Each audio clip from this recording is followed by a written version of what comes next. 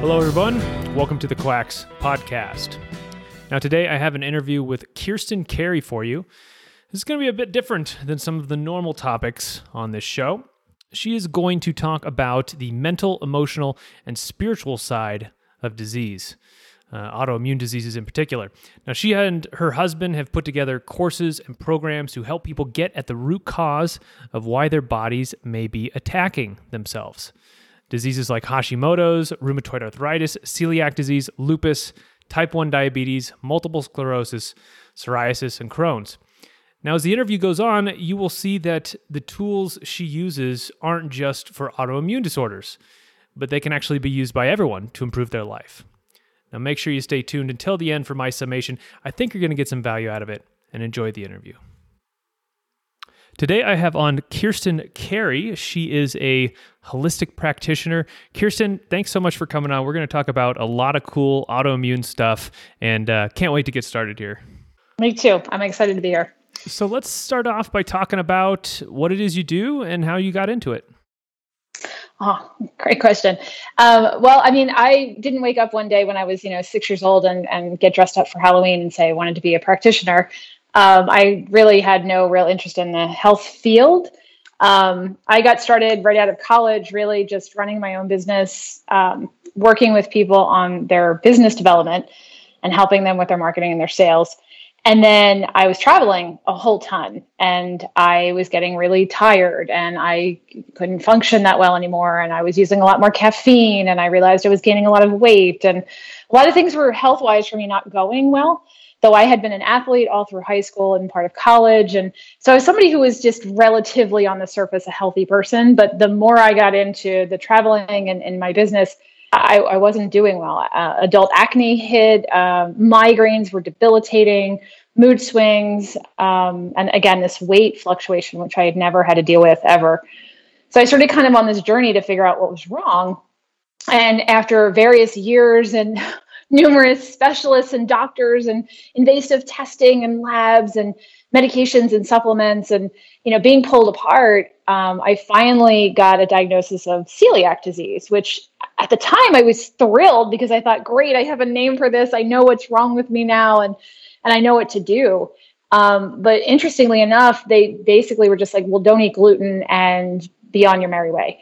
And I didn't get any better. In fact, I started getting worse.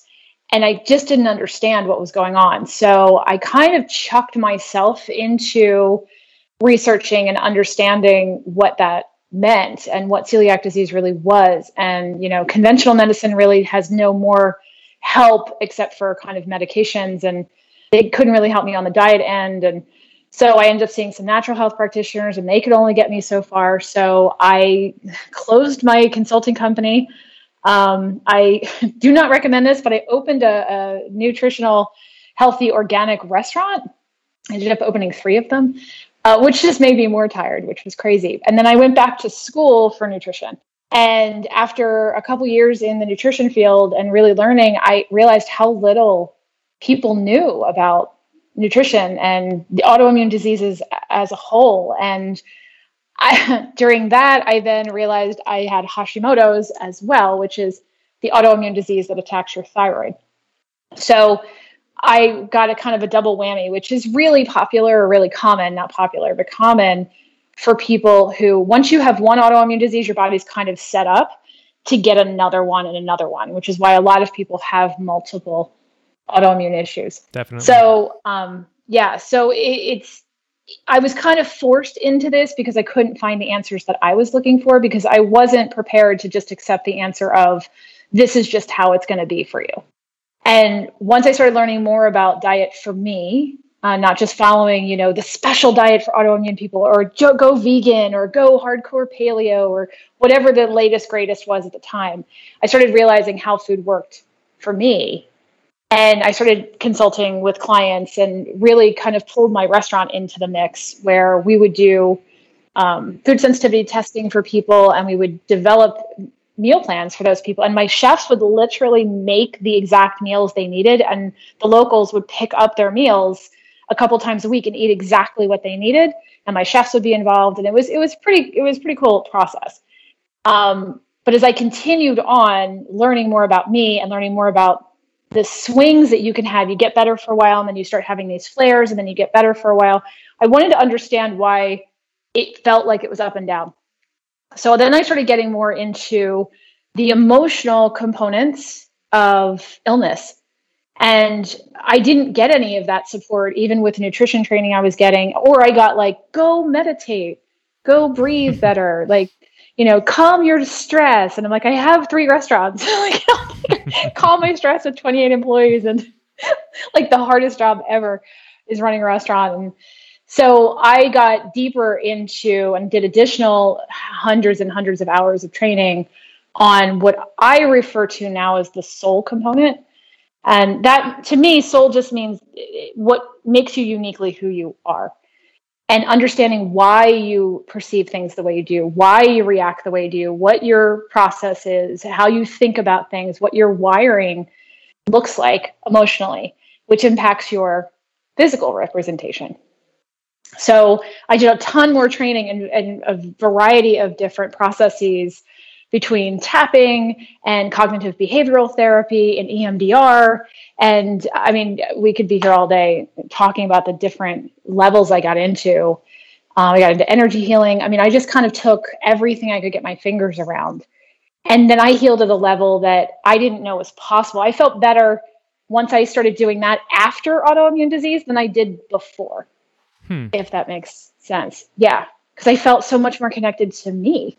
And I understood the conversation my own body was having with me. And I started using these processes with our clients, and they started getting better at a rate that was so impressive that it wasn't just the labs, it wasn't just the nutrition, it was how they were wired to heal, how they thought about themselves, how they felt about themselves, how they believed in their own ability to heal and process and manage traumas in their past.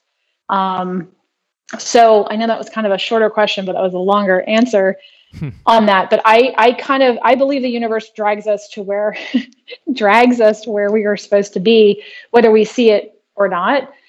So I am so grateful every day, believe it or not, of getting celiac disease and Hashimoto's, because it pulled me into where I think I truly was supposed to be, and helping other people understand where they're truly supposed to be in their lives. Yeah, I definitely hear you about the universe dragging you. There was, I think there's a Nietzsche quote that goes something like, what are men's truths except their undeniable mistakes or something like that, which is just pointing to the fact that, a lot of times to get to the truth, we do have to be kind of dragged there to get there. Yeah. So when you say soul, does that have like a religious or a spiritual connotation, or is it just kind of like maybe like a secular, this is the root of who you are? What do you mean by that? Yeah, I lean more to the root of who you are. We have a lot of clients who are in different faiths, different religious backgrounds, and all of them kind of come together beautifully in this one concept of, if you don't understand the connection with self, with your own purpose, with your own soul, your body will not be in line with itself.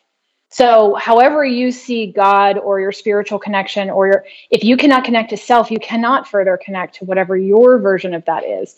So I don't see it as a religious connection. Some people may take it that way, but I see that soul is just what uniquely makes you you. And when you talk to people, they know, like, I know I am aligned with me or I'm misaligned. And that to me is the fractured soul piece, when you're not feeling aligned with who you are. And we all know, if we sit long enough, if we can get quiet long enough, we can connect to that. But there's so many other things that pull us away from that, how we were raised, what our belief systems are compared to what our original people were, our original tribe, like our parents, our siblings. That's why a lot of us are challenged so much by our siblings and our parents and our friends and the people we grew up with. Because sometimes we're in conflict with who we thought we were supposed to be versus who we actually are. Yeah, so the way I first heard about you actually was the soul. You said the fractured soul. I don't know if it was the fractured soul program or the rewire your soul program. I don't know. But one of my friends, her name was Margaret, she took this course and she said, man, it was like one of the biggest transformational experiences that she had ever experienced.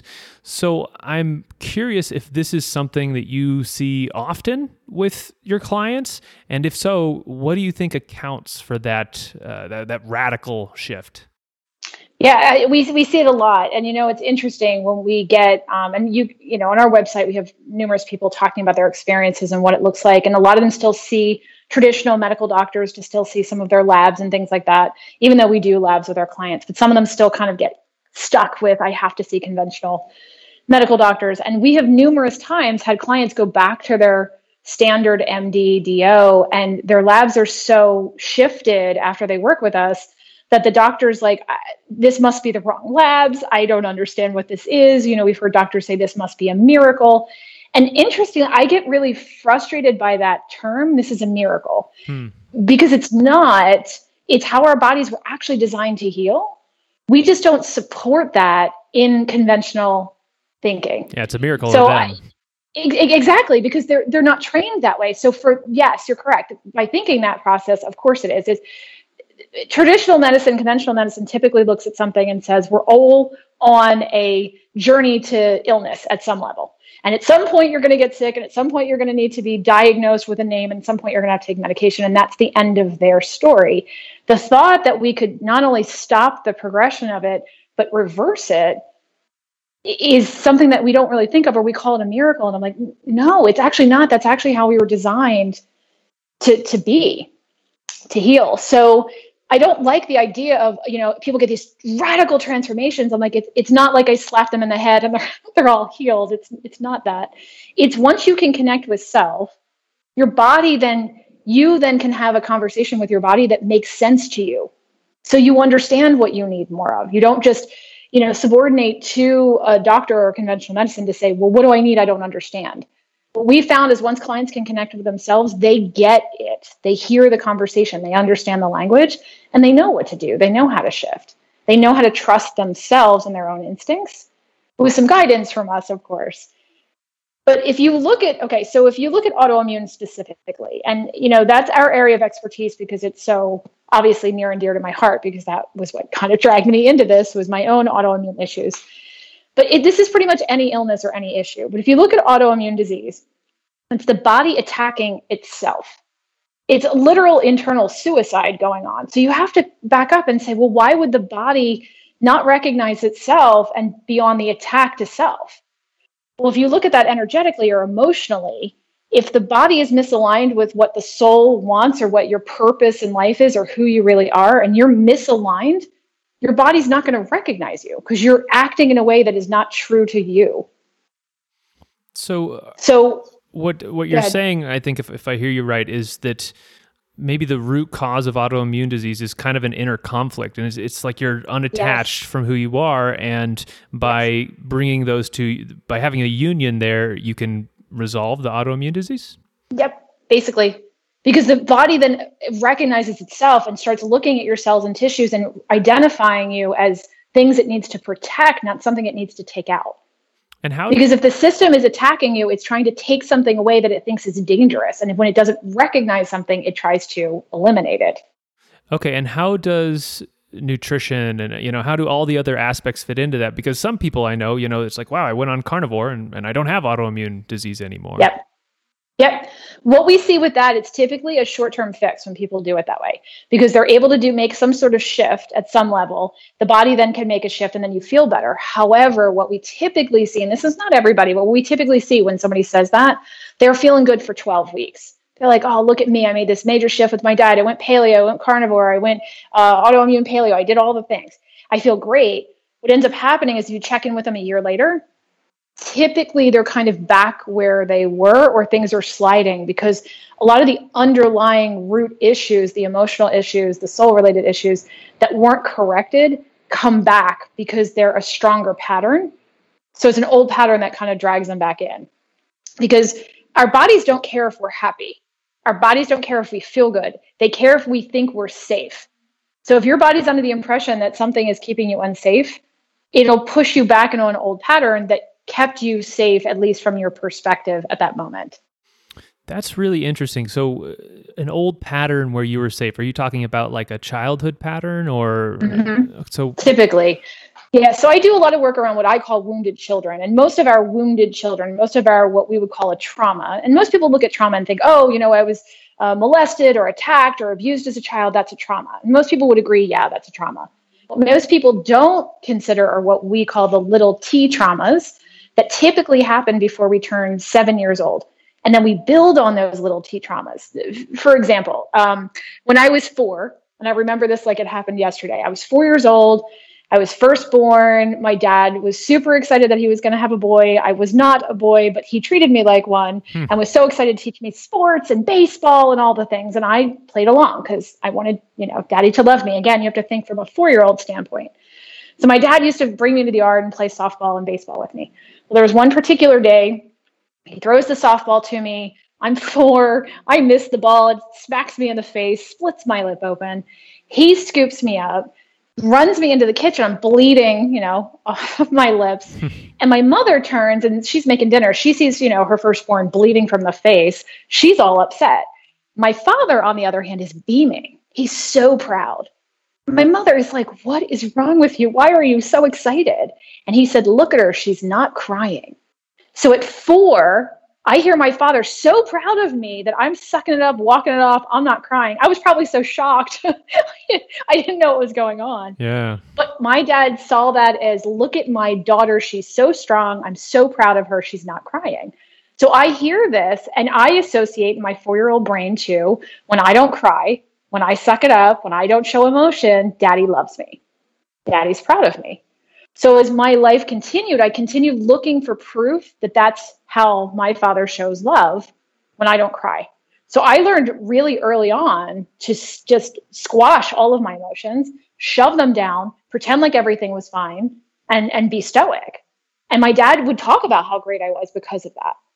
Now, we can pull his history apart for all the reasons why he does that way. It shows up that way. But to me, in my little kid brain, it's hardwired into us to do things to keep us in the mix of we consider our tribe, who is usually our parents, whoever our big caregivers are. And whatever the tribe thinks is appropriate, if we don't fall in line, we could be thrown out of the tribe.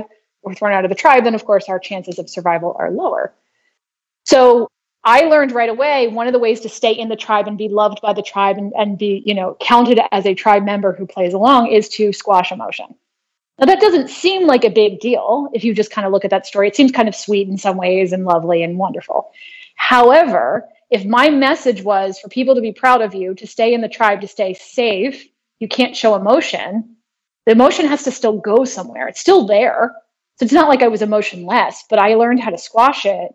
I used to tell people how great I was at compartmentalizing, but that had an impact on my relationships.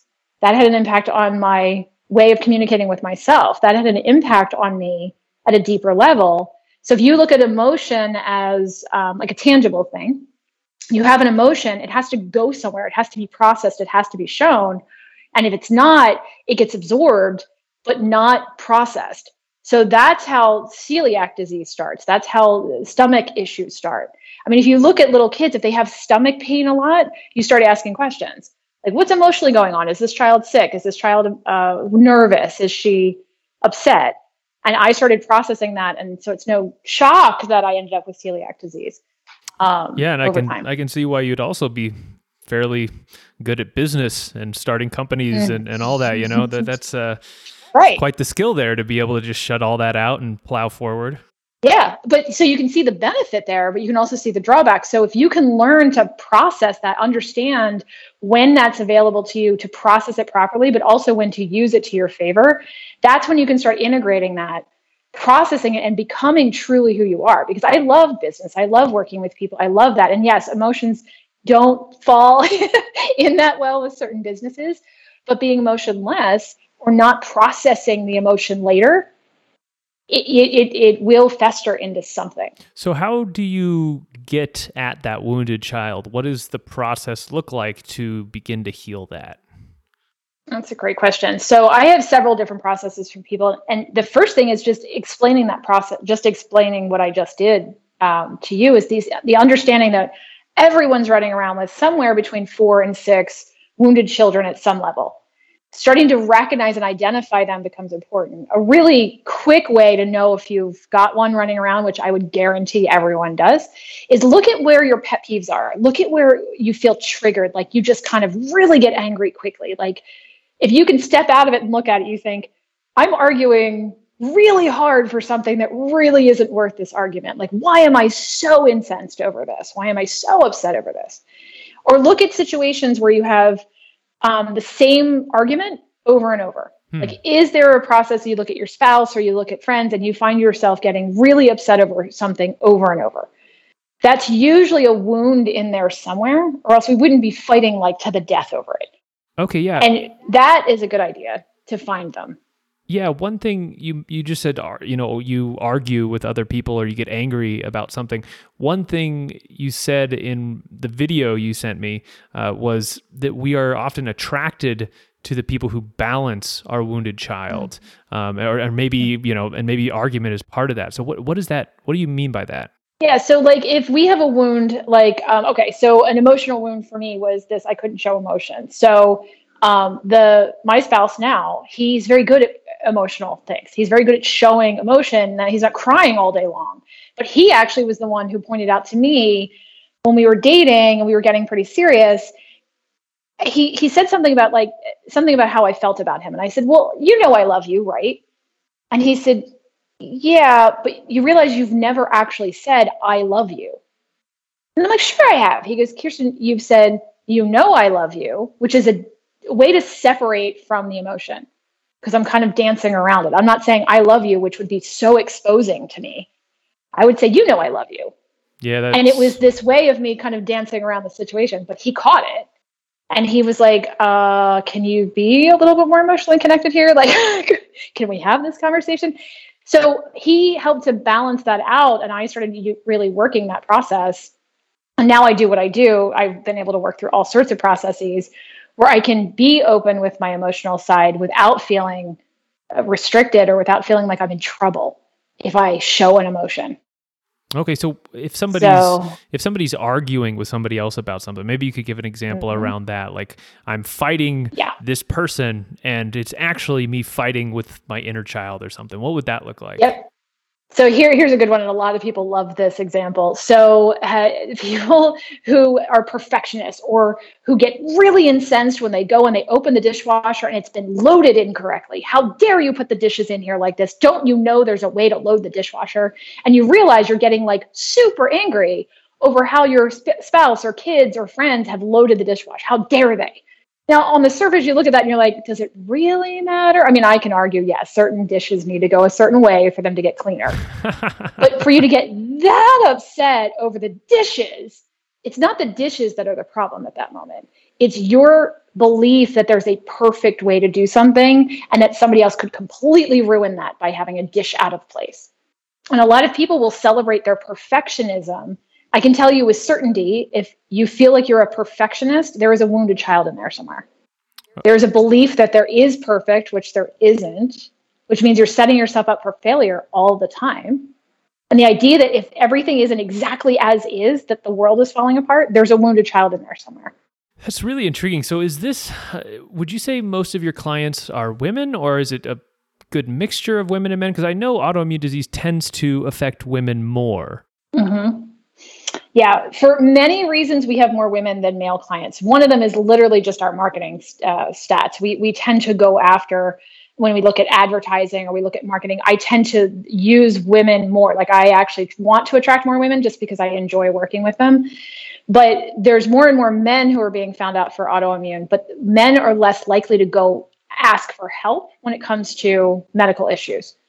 So it's kind of interesting. It's kind of this dual thing where we are purposely marketing for women.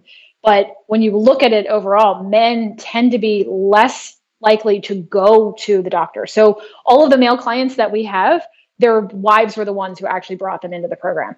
So basically we have this identifying a problem that comes from your past, and it's a pattern, it's stuck, and we realize this pattern causes sickness, and we're trying to break that pattern in some way, in some practical way.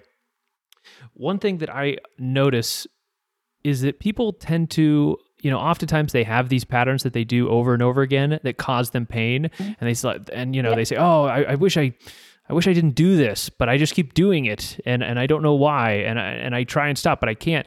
And something that they often don't see is that there is a benefit to that pattern, just kind of like the business we were talking about earlier. Could you talk more to that, like the benefits of these sickness patterns and realizing that? Yeah. So perfect way to describe that. So again, our body isn't wired to keep us happy. It's wired to keep us in what it's familiar, what it thinks is safe. So if you've been doing the same thing over and over and over and you haven't died, I know that sounds a little dramatic, but this is kind of how we're hardwired in our primal brain, right? Our animal brain just says, keep them alive, keep them alive. So if you've done some pattern over and over and over and you're still alive, the brain kind of looks at that and says, oh, look, this must be working. So if you keep doing something over and over, there is some benefit to you. So like the idea that I continue to not show emotion, that was beneficial to me because it kept me part of the tribe. It kept me safe. And it was a defense mechanism that I used because I thought showing emotion was dangerous. So the perfectionism thing, that a lot of times you'll see that come out of people who have parents who are hypercritical, or parents who are very narcissistic, or parents who didn't have a lot of their own self-love. So they kind of tried to live through their children and they wanted their children to be perfect. So they, made them think that if they weren't perfect, they wouldn't be loved. Parents don't look at you and say you're not going to be loved if you're not perfect, but that's the message that often comes through. So if the child thinks being perfect and not getting things wrong is how they're going to be loved, they're going to look at that as a benefit. So if somebody overeats, for example, and they keep overeating and they keep saying, well, I can't believe I keep overeating because it's not making me feel better, or I'm not getting better, or this is hurting my health, there's still a benefit to overeating. There's a rush of endorphins when they take in the sugar or the salt or the whatever they're eating. There is chemical release. There's a familiarity of feeling that. There's a momentary loss of belief system that they're not worth something. So if they associate feeling better with eating food, like if their parents used food as a way to help them move through something or make a decision, or if you eat all your dinner, you'll get your dessert. What ends up happening is we eat all our dinner, even though our bodies have told us, hey, I'm kind of not hungry anymore, but the goal was the dessert. So you'll eat through the non-hunger and then you'll eat the dessert afterwards. So now we've misinterpreted when hunger is done. So we've misinterpreted the conversation with our body. So we'll keep doing that because the message was, I'm a good girl when I eat all of my food and my dessert comes. So that's a benefit to overeating. Does that make sense? That does. That makes a lot of sense. So I want to touch real quick on a little bit more on autoimmune disease. One thing you've mentioned is epigenetics. How does epigenetics tie into this? So love epigenetics. So basically what's very fascinating is that if your parents had traumas, which every one of ours did at some level, that can be passed on through DNA.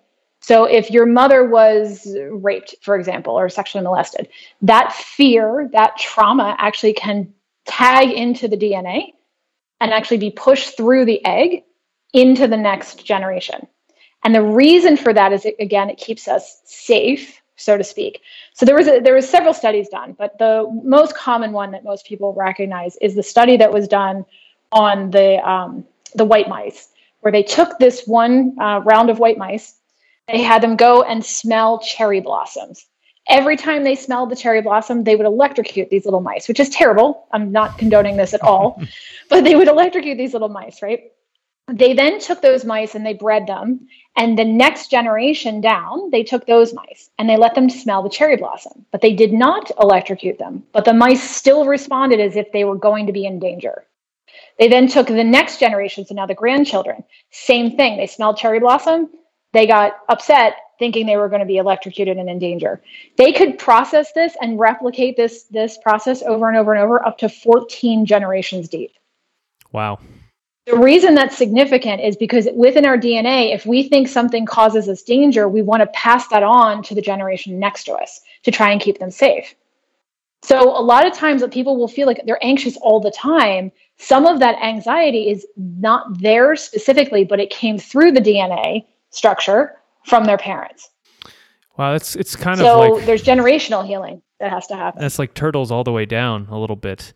Yes. Yeah, I mean, is that just sometimes overwhelming to think that, what I'm going through is just I don't even know what it is. It could be something from great grandma, in the Wild West or something like that. I mean, I don't know. How do you get at those things if you don't even know what they could be? Well, again, it's the process and understanding. What's super cool is that if you at least work on your own stuff, so you don't even worry about the other people's stuff right now, you work on your own stuff. Like, what's my wounded child? What am I able to control right here and now? What can I work on? How can I understand how my body works, how it's wired, why it's doing this? That conversation becomes more clear within yourself. Believe it or not, you start healing your own traumas, you can then backwards impact and forwards impact the generations around you. So you clearing your own stuff actually takes away the process for the people in the generations before you and after you. Wow, that's amazing. So let's talk a little bit about what's an example of what a course would be like. What kind of work would people have to put into it? Is there an exercise, nutrition, or journaling portion? Whatever. What goes into it?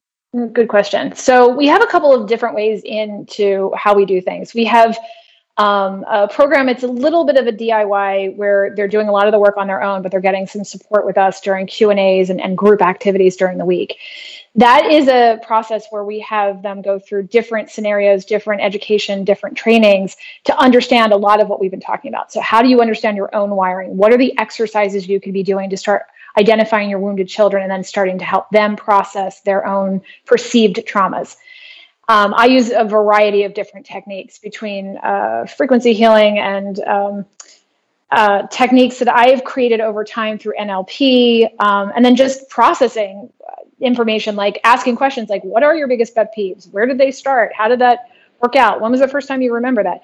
And helping them really process what the pieces are. Like we have a client who was having severe pain and she just couldn't process it, couldn't understand it. It was all the time. We finally started doing some of these exercises, and I asked her what I thought was a pretty simple question, is when she remembers some of this pain starting. So she told me this, I had her do this exercise where, why is the pain actually helping her? And she was like, how is it helping me? I'm like, I know it sounds crazy, but just work on this. Give me 30 ways it's helping you. And in one of her answers, it was so obvious to me that she had had some sexual trauma. So I asked her about that answer, and she said, oh, well, when I was like 19, I was raped by a guy who I was dating, so she felt safe around him. I'm like, okay, but the way she was talking, I knew the trauma wasn't within the actual act. There was more to it. And as she continued explaining it to me, she then started explaining that she was so shamed by how she handled it. Not that it happened, but how she handled it, because she just identified herself as a strong person. But once she got through the incident, her words were, I let it happen, and then I didn't do anything about it. So I was like, well, what were you supposed to do about it? She says, well, a strong person would have gone to the authorities. A strong person would have done this. A strong person. So now her identity had been conflicted on what she thought a strong person would do versus who she thought she was. So as we continued talking about that, I had her then go through another process and asked her, well, why didn't you do that? And she's like, well, I don't know. And I said, okay, well, how did it help you not to do that? How did it help you not to be your version of strong? And she's like, what do you mean?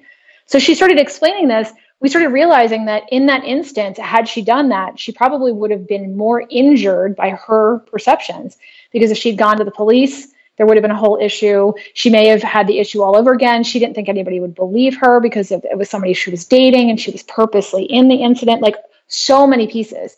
And then she realized she actually was strong by not doing anything from her perception, because she realized she actually kept herself safer in her own perception by not doing anything. But her identity was so wrapped up in this is what strong people do, that her trauma actually was out of her belief on what strong people would do in this situation, not the incident in itself. So I took her through the process. Once we realized where the trauma really was, it wasn't in the sexual issue, it wasn't the physical part, it was the emotional belief system. She was able to pull it apart, and her pain went down. Her ability to believe that she had to be in conflict all the time with people, fighting with people all the time, stopped. So it totally shifted her entire perception about the incident itself. And we were able to go back to that wounded child and really process, because the wounded child was really 6 years old. The girl who was traumatized was 19 years old, if that makes sense. But the 6-year-old, the reason it was traumatic is because when she was 6, she had to learn how to be what she considered was strong, because she had an abusive parent. So her thing was, you always tell on people who are hurting you. but later she didn't. So it was really the 6-year-old was who we had to really work with, believe it or not. Yeah, it was like a conflict between who she thought she was and her actions. Exactly. And most of us, that's actually the issue. Most people say, well, was the actual incident? In some ways, it can be. But it's usually how we perceive the incident and then how we actually react to the incident. Yeah. And if you don't process that, you'll end up in therapy for the rest of your life not getting anywhere.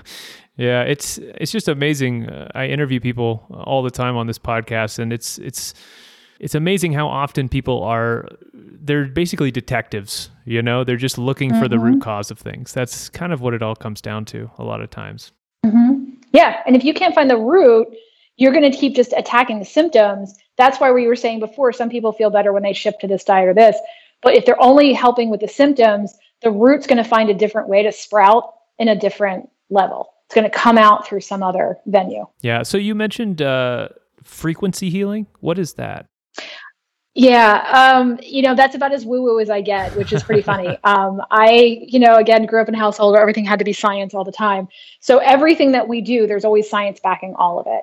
The epigenetic component, there's always a science behind it. And I was at a conference one time where this woman did some, I call it frequency healing. She was doing some other processes.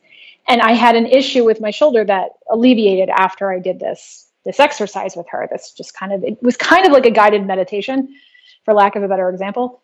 And afterwards, this shoulder issue that I had been having on and off for years just stopped. And I was like, So I went to her later and I was like, you have to teach me what you were doing. So I went through a process with her. I went through a 16-week course with her, and I learned what she was doing. And then I added a lot of my own stuff to it. What we find with clients when we do this process is it allows them to take underlying, hidden, blocked traumas, wounded children, issues, and help it surface a little bit more easily. It's kind of like you're shaking stuff up, and then things are kind of surfacing a little bit more easily. So it's kind of like a guided meditative component. But if you look at frequency, if you look at energy, everything isn't, even conventional medicine is using these kinds of things. They're using magnets, they're using frequency, they're using like ultrasounds. That's a frequency. If you look at MRIs, they're using frequency and magnets and things like that. So it's a similar process, believe it or not. But it's not unlike, like if you walk into a room, you can sense if somebody's really angry.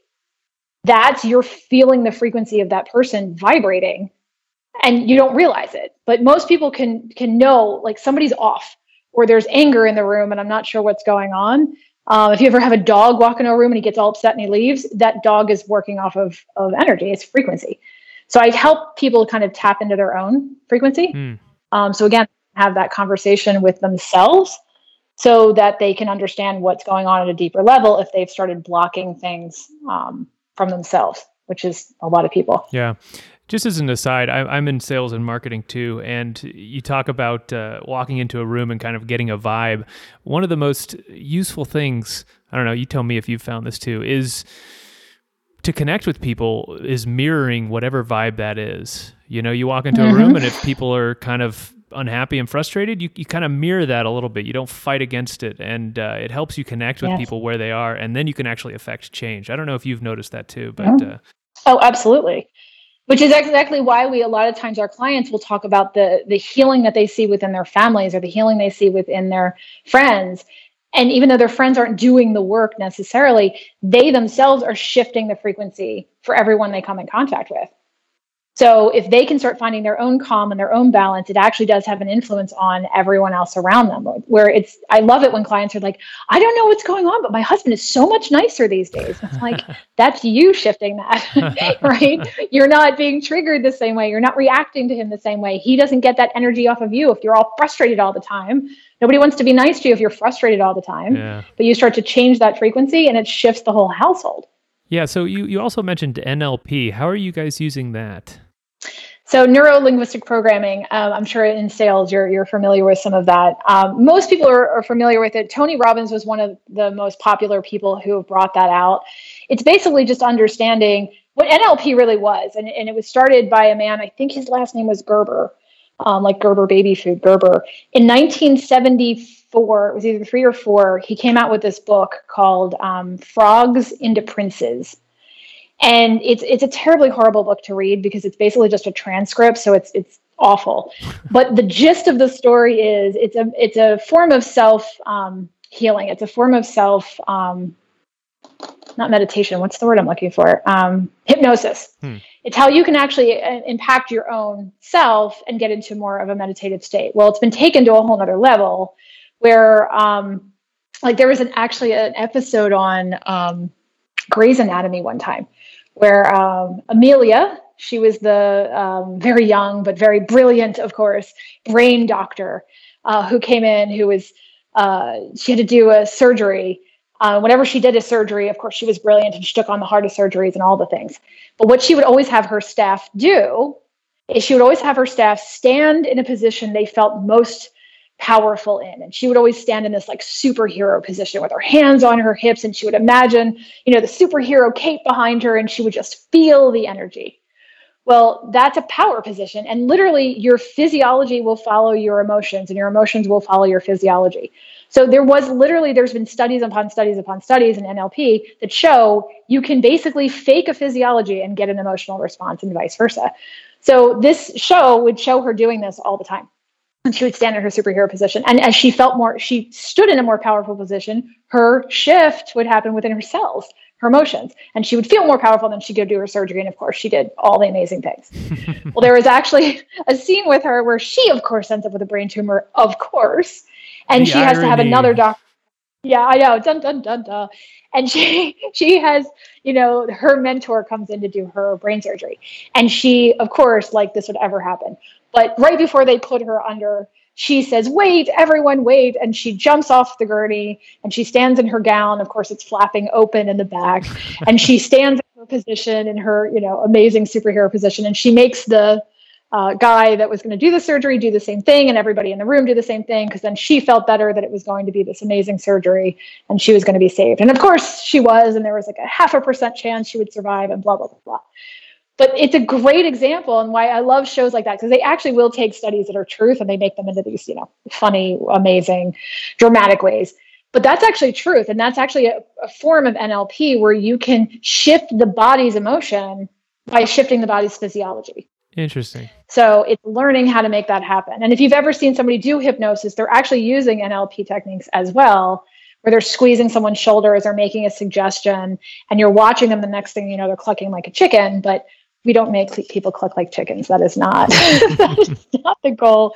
It's more of a, how do they connect with themselves, and how do they use these techniques with themselves? And use different words. Like if somebody's saying, "Well, you always do that," or "You never come to see me," or "You always," that's a way to, if you can shift the word "always," it actually shifts the entire thought process for the person. Yeah. Or, yeah. So hopefully that answered that. Yeah, no, it makes sense. That's something I've definitely learned. When people say always or never, they are not speaking rationally. They are coming from somewhere else. They're in a wounded child state, that, believe it, because it's like there's jumping back, because only children speak like that. That's not fair. You always do this. And when an adult's speaking like that, they've been triggered back to a moment when they had a trauma. This isn't fair. There's something in that. So if you can even recognize that in other people and start recognizing that yourself, that's another way to recognize a wounded child is actually speaking. You're not speaking in your balanced adult self. Yeah. Does it always come from a wounded child, or is it sometimes something that happened later in your life? Well, people love that question. What my experience has been is that you can have a bigger trauma later in life, but the reason it typically turned into a trauma later in life is because of your perceptions from what it was supposed to be, or an expectation or an experience from when you were younger. So even you could have two people have a horrific car accident. One walks away and doesn't have any trauma from it, and the other one walks away with all sorts of trauma. I can usually take those people and go back to what their childhood experiences were, why that became a trauma. There was usually a perception or a thing that goes into that, and it will change their healing ability. It's all perception. What our body decides as a trauma is what we perceive it to be. Did we perceive this moment, this split-second moment, to be good or bad? And that's usually based on who we think we're supposed to be, who we thought we were supposed to be, what we thought we were supposed to believe, think, feel, identify with. Of the people who do, because I'm sure there's some people who do your courses and, they get the amazing results, and there's probably some who do and they don't get what they expect. What do you think the difference maker is there between those two sets of people? What makes people successful and what doesn't? Yeah, that's a great question. And there's actually one very distinct dividing line between the two. And before Anthony and I take on a client, we have meetings with them, or they have to go through other things with us to make sure that they fit who we know is going to be successful, because we don't want to be on the pile of things that don't work. And it doesn't serve them, it doesn't serve us. The very big difference is the people who, and I mean this figuratively and literally, the people who show up and the people who don't. So if somebody gets so ingrained in their belief that they can't heal, or the belief that no one can help them, they're not going to get better, because their belief system is stronger than any process they could go through. But if somebody is in a process where they at least believe there is hope, and they at least show up, and if they feel they're not getting better, they reach out and they say, hey, I feel like I'm stuck. That's our job, to help them through the stuck. But if nobody says anything, they just keep going along with it, or they just disappear. Every now and then we'll have a client, it happens maybe once a year, we'll have a client just disappears. They just won't respond to us. They don't come back. They don't. And it's Wow. a shame, but it happens. But sometimes the wounded child takes over so much that says, you don't deserve to heal. You don't deserve this. And they shut down and they just disappear, which is a defense mechanism.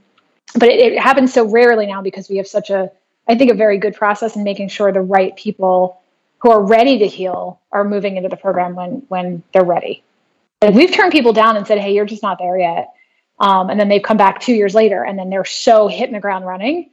And so we're not there. Like, if you have a credit card, you're not necessarily becoming a client. You know what I mean? Like, we want to make sure the right people are moving through this process, because it can be more devastating sometimes for people if they're, quote, trying so hard, but they're not getting anywhere.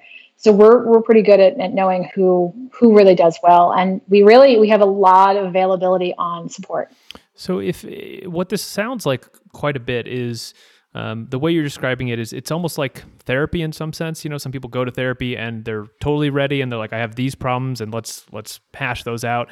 Other people go to therapy and it's like, well, my life's kind of just bad, and they're I guess looking for somebody to kind of drag them through whatever they're going through. Mm-hmm. So my question is, what's the difference between a course with you and therapy? What if somebody was deciding, what is that main difference there? Well, with my experience with therapy and my experience with a lot of the processes that are out there is that it's actually re-traumatizing people a lot of times, because you're talking it out again. You're talking about the issue again. You're going through it again. You're reliving it. And then you end up on somebody's couch for weeks and months and years at a time. We had a client just the other day, just posted we have our own private group, kind of like Facebook, but it's our own private thing, where she posted on Facebook the other day and she said, there's 2 trainings. I just did them back to back. I got more out of those 2 trainings than I got out of 10 years of therapy.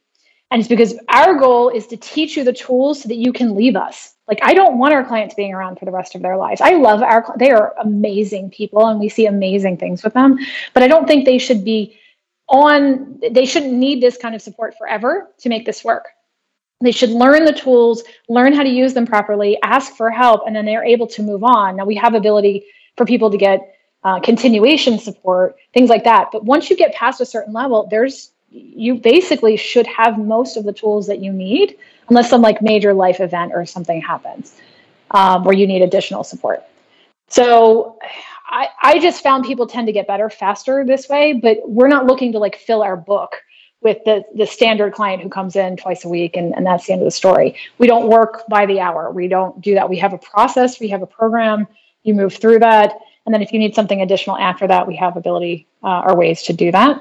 But we actually want our clients to hit a point where they can do this on their own. Go do your thing. Yeah. So what is the timeline that people could expect to be on to, start seeing results or whatnot? Great question. So I usually draw this really fun diagram on this, but if you can imagine, if people are right in this moment, they're here on the left side of the page, we see some very significant moments happening at a 12-week mark, a 12-year mark, and a 3-year mark. And before we work with people, we ask them, what are your expectations at 12 weeks? What are your expectations after a year? What would your expectation be after 3 years? Where do you want to see yourself? The trajectory we typically see with most people in the first 12 weeks, they're really learning the process, learning what got them into this, what we call crisis mode. Most people are in this crisis mode where they can't get out from under the patterns. And what people really need to do, and what takes most people about 12 weeks, some are a little sooner, some are a little later, but 12 weeks is a pretty good average, is that they're uncovering the root issues that got them there in the first place. And then they're learning the tools and how to use them, on how to get out from under that. Once people can get past that point, then they start learning how to use the tools enough that their trajectory then shifts. So that doesn't mean people aren't going to necessarily feel better in the first 12 weeks. We've had people feel better in the first week. But sometimes it's because they have such a belief system that's changed. They finally found something they really resonate with and they feel good with. You see that belief shift. But from 12 weeks to 12 months is typically where you see people having to learn how to now break apart or break away from the familiar patterns that kept them stuck. So that's why, I was saying before, people can feel good for a while, but then they end up back where they started because they didn't reinforce the new pattern, or they didn't understand the reason why they needed to reinforce that pattern over time. Most people, if you want to do the math on this, most people, if you look at how long you've been in trouble, so if you start looking at when symptoms really started. So most people say, well, once I got diagnosed, it was bad. I'm like, yeah, but stuff led up to the diagnosis. There was usually some warning signs, but you don't usually just get diagnosed and had no warning signs. Mm-hmm. And if you are caught unaware, it's usually because you were not connected with yourself enough to even know what some of the warning signs are. Most of our clients, if they look at it and they look at where their symptoms began, most of them can say, hey, there were probably 10 to 20 years I was kind of seeing some of this, but the diagnosis came later. The diagnosis for autoimmune often comes later than people are feeling it because our system just isn't really good at diagnosing autoimmune still. Most people, it's like a 3 to 10 year process getting a diagnosis. But if you look at the average person somewhere between 10 and 20 years, it's a good month of healing for every year you were suffering. So the average person, you're looking at about a year-ish to really kind of be in this real healing process. The challenge for a lot of people is they think they're in a healing process, but they're not. They're still in crisis. So if somebody, let's say, they bang their head against the wall until they get a headache, if they take a painkiller and the headache goes away, that's not healing. That's just taking away the pain. If they then wait for the painkiller to wear off, but they hadn't stopped the head banging, they're going to be in a worse place after the painkiller wears off because they weren't actually in a healing process. They were still in crisis because they were still banging their head. So we want to go after the banging their head part, not just the let's get the symptom to go away. Let's see what caused the symptom in the first place. Yeah, I can appreciate. I can appreciate the timeline aspect of it because so often I think with natural healing methods, especially ones that are on the softer side, like what we're talking about today, not just like take this pill and it'll, help this way. There's a tendency to have no kind of end point. There's no real bounds around it. And there's no null hypothesis to where you could say, well, it's been 2 years. Where am I? Is this working? And the answer is, well, yes, it is working. You just have to do it for longer. And I can't stand that kind of thing. No, I don't either. And that's why, again, we're pretty clear with people. But if people think this is a miracle pill where we're going to do this and then it's going to just shift tomorrow, that's also an expectation that we have to have with people too. Because, again, most people have been trained in conventional medicine. You take a pill, it goes away. I'm like, all right, but every single pill has some side effect. It has some unintended consequence. But if you work with the body, then the body learns how to do its thing. The side effect isn't part of that process. But some people don't want to wait for that process, but then they also don't realize they're making themselves worse over time when they're doing something that's working against their natural process. Yeah. The pill works with infections. That's about it. Yeah. So, in some cases, but there's other natural things that also do the same thing. But it's understanding your body. And yes, there's absolutely a time when you use conventional medicine. Absolutely. But it's more emergency medicine. Like if I chop my arm off, I'm going to the hospital, not throwing some herbs at it. But it's also knowing how can I support my system even when I am doing something like that. So I don't have too many questions left other than, how to get in contact with you and your details. But is there anything we didn't cover that you want to cover before we end? I don't know if I completely finished the answering your question when you asked us like kind of how you work with us. We a lot of times will have free sessions where we do things like we have one coming up in August where we have a 5-day challenge where people can actually work with us for 5 days within a group process, and we'll train for 5 days and they get to do that. There's a free option and they get to watch all the replays up to a week. It's pretty cool and get kind of a feel for who we are and what we do. And when I say we, my husband is involved with us, and we have other coaches on our team too. So they get to kind of meet us and see and test it out and see, is this a thing? Then there's the option for them to then kind of move into a 3-month process working with us and kind of really kind of uncovering that root, figuring out what that is. And that's a set program that they can get into. And then there's master's levels programs, which are a year.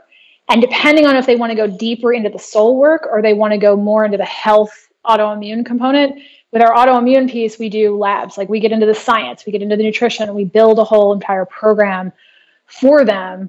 And then they also get to work with other clients and see how they're processing, and they get to interact with them, which we found to be one of the most amazing healing tools is when our clients are all together and they're seeing other people's storylines and they're seeing how other people are healing and what other challenges people are having, because they don't feel so alone. So we have different levels in. People can jump right into the mastery level programs if they are the right type of client to do that. But we found it helps them to kind of build the process. And then it also helps for people depending on where they are in their healing journey as well. So it depends on if they want to go super deep on the soul work, or they do want to do some of the soul work, some of the science, some of the nutrition. We've got this just amazing team here. But we have another challenge coming up. We do 1-day events. Sometimes we do these 5-day challenges where they get really to go through the process. And I think that's where Margaret, where she met us, she went through that 5-day Rewire Your Soul challenge. And then she from there has moved into the 3-month process where she's really getting the foundation, the root issues under control and learning. And she's been doing some amazing work because she's shown up for herself. Yeah, that's awesome. So where can people find this online? That is a great question. The challenge information is Nourish, Nourish, 123challenge.com.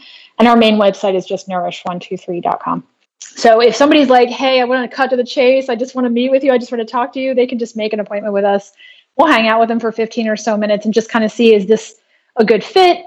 Is there some other recommendation we can make? So they can go right to that if they want to, or they can jump into one of the challenges or one of the events that we're doing. But, we've got a ton of videos on the website, a lot of people talking about their process. So there's a lot of information that they can see. Are you working on anything new coming up, a book or anything like that?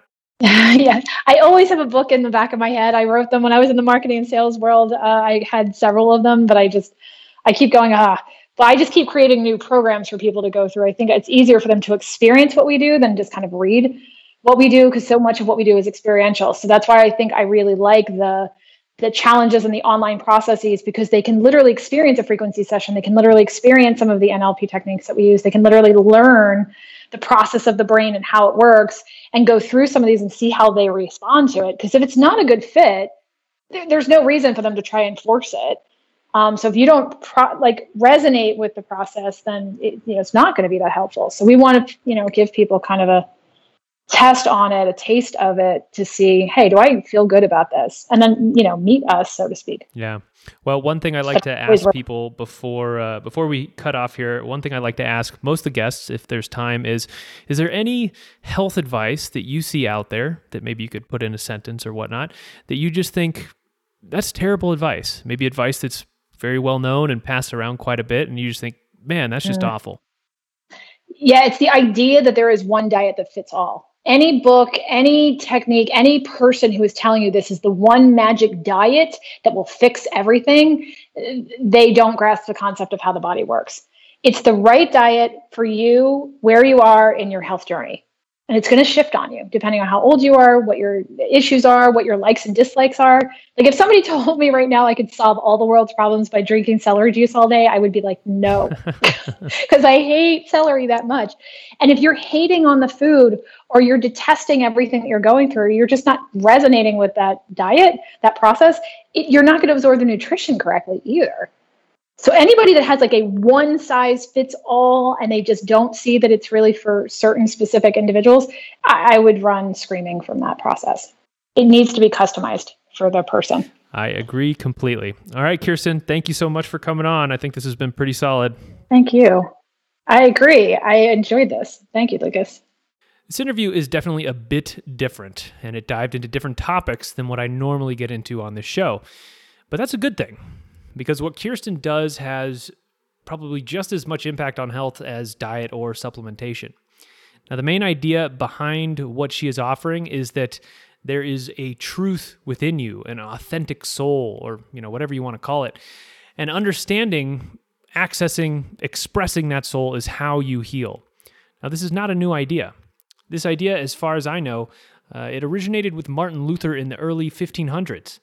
So Luther put forward that the individual consciousness is the final authority on what has meaning. And being true to yourself is the final authority on how you should judge your life. This is a Lutheran idea. I've been listening to this podcast called Awakening from the Meaning Crisis, and it goes through the history of how ideas like this one came to be, how they evolved over time. I recommend that 50-part series highly if you do want to dive into those cool kind of, historical, philosophical ideas like that. Now, just because it's an old idea, it doesn't mean it's a bad idea. In fact, being an old idea shows that there is power and truth in it because it lasted so long. That's called the Lindy effect, meaning the longer something's been around, the more likely it is tapping into some deeper truth or rhythm in the world or in life. Now, the question is why we as humans don't know why we are doing the things we do. To use one of Kirsten's examples, why do we get so angry when the dishwasher is loaded wrong when we know rationally that that's really not that big of a deal? And like we talked about, it's because we aren't mad about the dishwasher. We're mad because we aren't being listened to, or we're mad that things are not in our control, mad for some other reason. But why don't we know in the moment that that's the reason? Why do we need to do exercises and journaling to figure that stuff out? Well, in part, the reason is because of the need for speed. So we were made to survive, not necessarily understand, or at least, for our bodies, survival comes first. If a lion is running towards us and we have half a second to react, it isn't helpful to know that, okay, I'm afraid because if the lion eats me, that's going to be painful, and my family's going to mourn me, and I won't be able to do all these meaningful things in my life. And I'm angry because this lion shouldn't be here. I checked this valley just 15 minutes ago and there was no lion there. So what the heck? There's no time for that. You just get the surge of adrenaline and anger, and hopefully that gives you a chance to survive in that moment. So there are all these thoughts and emotions going off in our head, and often we have no idea why they are going off because our bodies don't need us to understand them in order to use them for survival. The only way we start to understand them is actually by slowing down. It's taking that need for speed away, and we can start to ask, why did I react like that? Why did I fall for that same trap again? Now, many of the religious and spiritual traditions, they all point to slowing down and stillness as a pathway towards greater understanding and meaning. Be still and know that I am God. When I was younger, I traveled a lot more, and I always noticed that being on vacation away from home, it had this potential to unlock new understanding and wisdom within me. I would always bring my journal, and after a few days being in a new place, the speed of life would slow down a little bit. The stress of performance, that would fade away, and I would start to see this is why I'm doing such and such. That's why, when that happened, that hurt so bad. That's connecting to this thing in my past. And these realizations, the best way I can describe it is they integrate you internally. It's like you're scattered within, maybe you're a bit confused. And as you make connections on why you are doing things, you become whole. That's literally how it feels. It feels like you are becoming more yourself, more whole. I didn't know who I was. I didn't understand. And now I do. And that process can bring more peace and less stress and more connection. The process of integration, it taps directly into what makes us human, and it makes us more enjoyable to other people too. Have you ever hung out with someone who has a dramatic life? They keep making the same mistakes over and over again, and they have no idea why? After a while, it's kind of annoying. You want to bop them on the head and say, wake up, change, do something different. It's much more enjoyable to hear from people that they're growing, they're maturing. It's just more interesting. And what does that mean that they are maturing? Well, that's the self-integrating process, the peace, the love, the understanding. And to bring that back around full circle, how do you self-integrate? Be still and know that I am God. And ask questions. Questions help too. And journaling, all that stuff. So this process that Kirsten offers, it is a time-tested one. Her links will be in the show notes if you are interested in getting in on these courses. Unlike with supplements or grounding, which tend to just do what they're going to do, whether you think about it or not, a lot of these courses and this process, you're going to get out of it exactly what you put in. Thank you so much for listening. Please share this episode. It does help so much. Be well.